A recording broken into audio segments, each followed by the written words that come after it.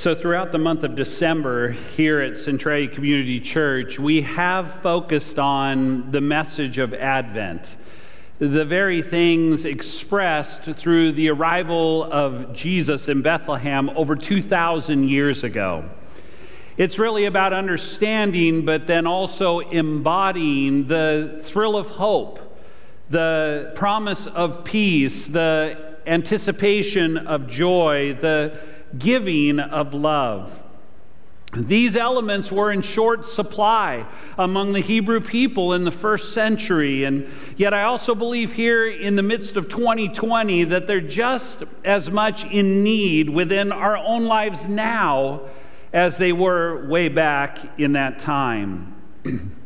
Yes, it's been a crazy and unexpected and unanticipated year for sure. But I want to assure you that God continues to work. God continues to move. This evening, we consider what I believe to be the game changer, this scriptural principle of God with us. Emmanuel, God with us. And with that, our theme for this evening, Christ in our world. Would you bow your heads with me as we pray for a moment? Father, we come to you tonight, and Lord, on this wonderful evening of anticipation and celebration, God, we give you praise for what this night and the birth of Jesus, what it represents to our world, what it represents to us. Lord, I pray wherever we may be joining in, whether those here in person or many who are joining us online in various places, God, I pray that you would speak to us, that your Spirit would reside with us as we go about our celebration of Christmas, God, as we consider that reality of Christ in our world. God, we honor you in this time, and we thank you for it in Jesus' name. Amen. In John's Gospel in the New Testament, in John chapter 1 and verse 1 are these words. In the beginning was the Word, and the Word was with God, and the Word was God. The Word referring to the Son of God, Jesus himself. He was with God in the beginning. Through him all things were made. Without him nothing was made that had been made. In him was life. And that life was the light of all mankind. The light shines in the darkness, and the darkness has not overcome it. Several verses later, the Apostle John summarizes the life of Jesus here in verse 14 when he says this, "The Word became flesh and made his dwelling among us. We have seen his glory, the glory of the one and only Son who came from the Father, full of grace and truth." Some of you are familiar with how Eugene Peterson states this in the Message version of the Bible when he describes it like this. His statement goes like this. He says, "The Word," referring to Jesus, "the Word became flesh and moved into the neighborhood." The Word became flesh and moved into the neighborhood. Don't you love that? It is the reality of Christ in our world. It's the significance of Christ in your world. I want us to think about that for just a few moments. The experience of moving into the neighborhood. Moving into the neighborhood. I remember, amongst other experiences, I remember moving into the neighborhood just back behind here where the church is on Mount Vista back in 1982. Now, I realize many of your questions like, were you even alive in 82? You look so young. How is that possible? I assure you I was. 1982, our family moved here. Moved from Eastern Washington, so my dad could take on a pastoral role here at Centralia Community Church. And we were excited for the move. I was excited. I was heading into middle school. I was excited because two of my cousins already lived here in the community. And between my cousins and many friends who were made over that course of time, we created, let's say, a lot of memories. I should probably air quote memories. I assure you, in one of those memories, I was not a part of the egging excursion, which I believe actually followed one of my birthday parties in high school, the egging excursion that took place down at Borst Park, just a few blocks that direction. What I will tell you is I was in a parked car with one of my friends. Neither one of us wanted any part of it, but we were parked in the Centralia School District office parking lot with the seats kind of down low, just kind of trying to peer over and see what was going on about a block down. Now, while I was not a part of that, I will admit that I was an active part in a series of toilet papering excursions that took place in the neighborhood. To be more specific, my family, living over on Mount Vista, was the recipient of 5 consecutive Saturday mornings of waking up with the whole front yard toilet papered. Now, my folks were in the first service, so I'm sure as I told the story in our earlier service that my dad can remember that time, because I do remember when the 5th time rolled around, I remember that someone didn't even go with toilet paper, they went with butcher paper. I mean, there was some serious investment going on here, that they took 3-foot wide butcher paper and somehow tried to just mess up the front yard. Now, my dad made it very clear after time number 5, I think as a parent, I would have maybe made it to 3. My dad made a point to say, you make sure the word gets out this weekend that that's not going to happen again, or there's going to be a problem if this happens 6 consecutive times. Now, guys, had I known that I was involved in using a precious commodity that would later come to pass in the year 2020, what we stockpiled freely for some of those weekend excursions, I could have held on to and sold for, thousands of dollars, right? All of these rolls of toilet paper. There's something about being in the neighborhood, right? Now, I don't know about you. You probably have your own stories in your neighborhood, remembering moving into a different neighborhood. Now, I can also remember when a family moved up from California and they actually built a nice home in kind of our extended neighborhood, and they had a daughter who caught the eye of several of us guys. They had a cute daughter. Now, it was a whole new meaning of someone moving into the neighborhood, whole new incentive. That was the game changer for a teenage boy, right? But I digress. There's something unique and exciting about moving into the neighborhood. When we think of Jesus, the Son of God, taking up residence on earth, I think there's a tendency for us to think about Jesus in terms of coming into the unknown, coming into this unknown place, far from heaven where Jesus had come from. But you know, the Apostle John reminds us in verse 10 there in John chapter 1 that he, being Jesus, was in the world, and though the world was made through him, the world did not recognize him. Though Jesus came to that which was his own, but his own did not receive him. Friends, make no mistake that Jesus, who was there at creation, in the Trinitarian God, the God, the Father, Son, and Holy Spirit, that Jesus was there. He built the neighborhood. He created the neighborhood. God became flesh, and he moved into the neighborhood.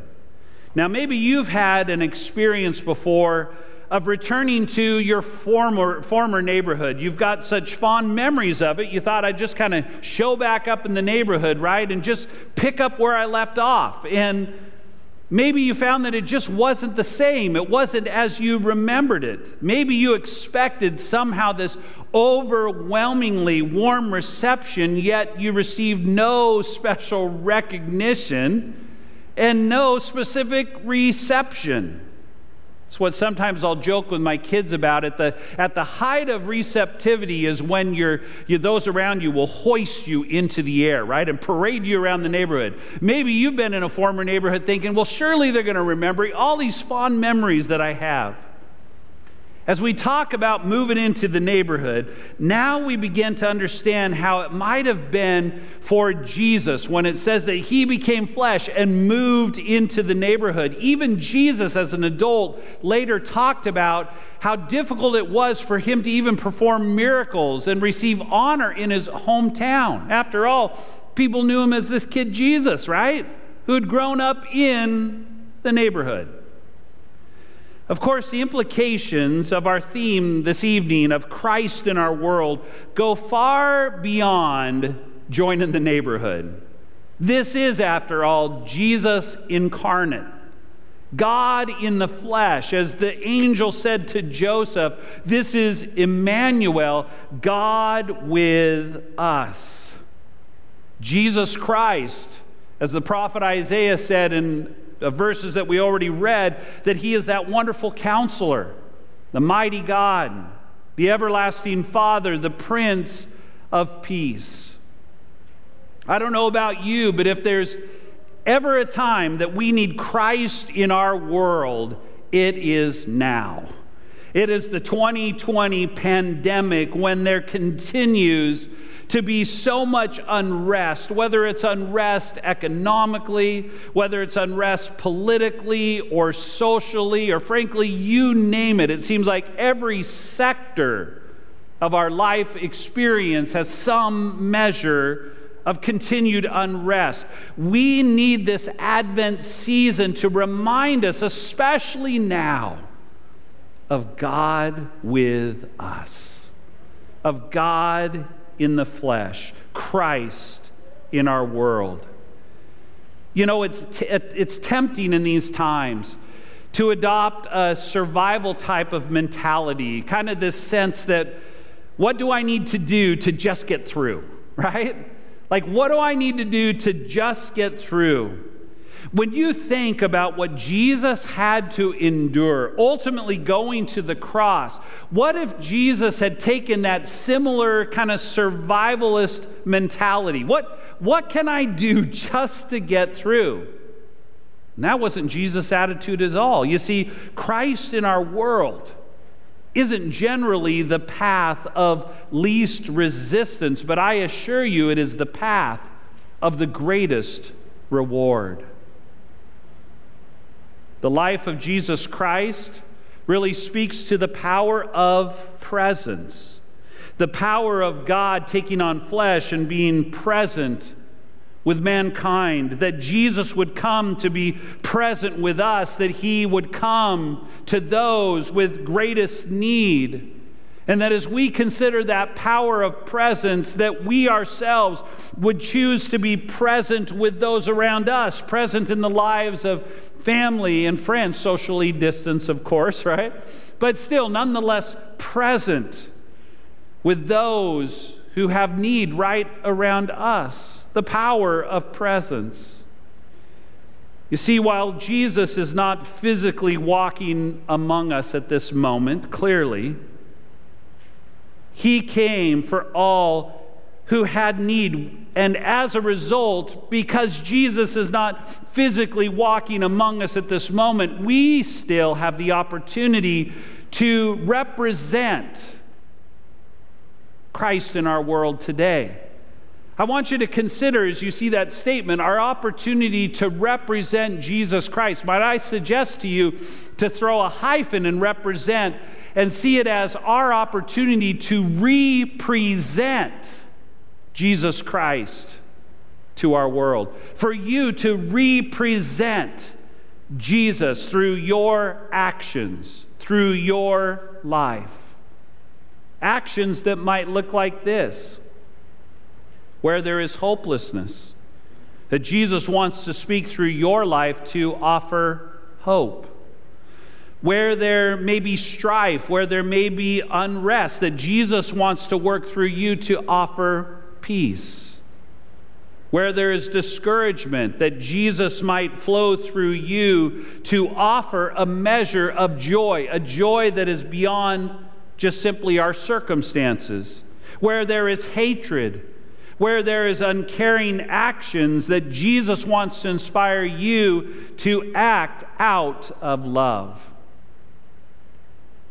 Being Christ in your world means that your actions, that my attitudes reflect the heart of God.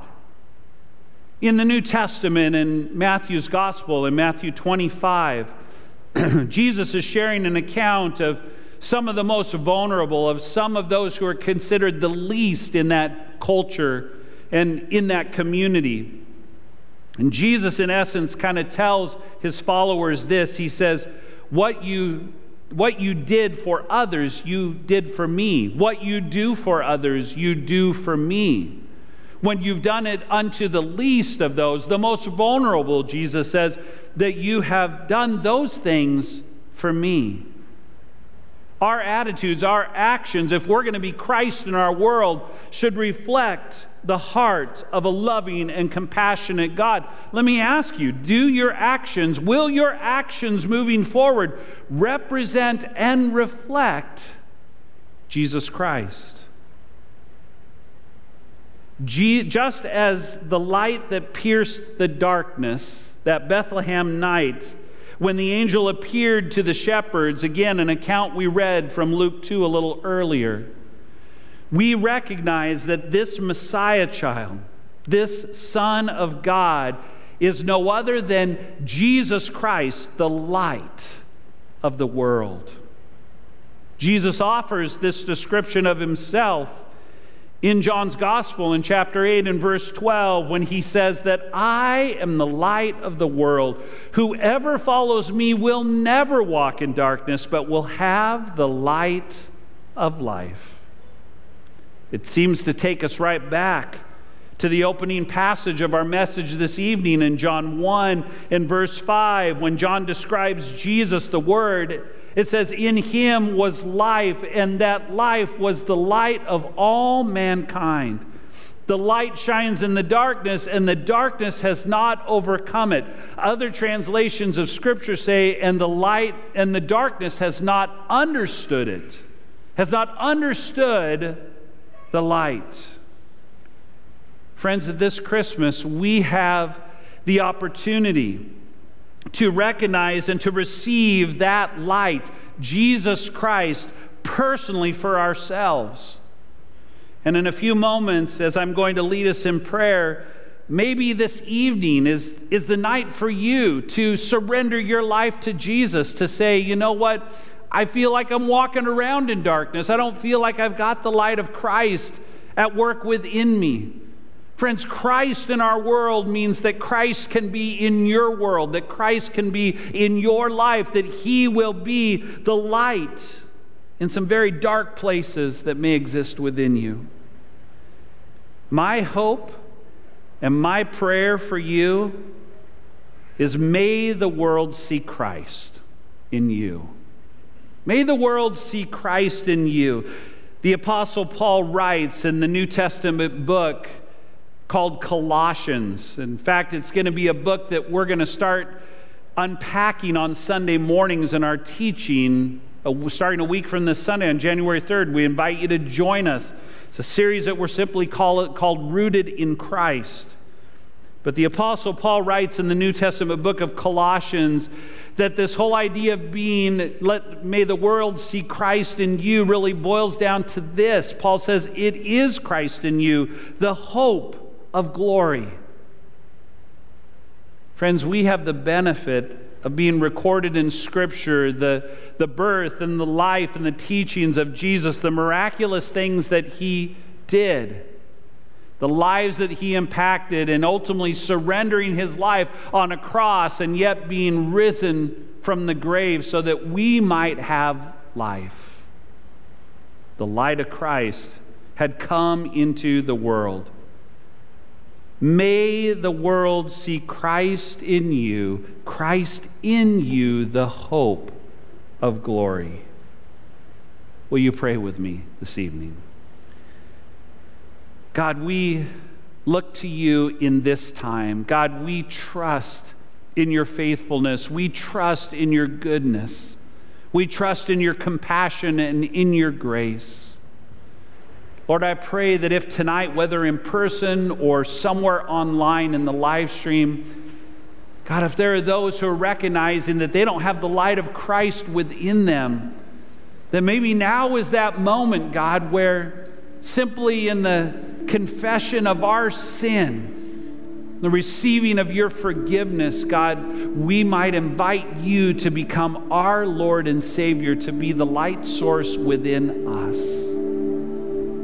God, as maybe that prayer is offered by many this evening, would you receive that, God? Would you forgive us of our sins? And would you come into our lives, God, and would you bring with that the light of the world that comes through your Son, Jesus Christ? Lord, I pray that in the dark places of our world, in the dark places of our own lives, that Christmas is the opportunity as Jesus comes to shine the light in those dark spaces, to bring hope, to bring peace, to offer joy, to extend love. Christ in our world. God, thank you for this greatest gift. In Jesus' name, amen.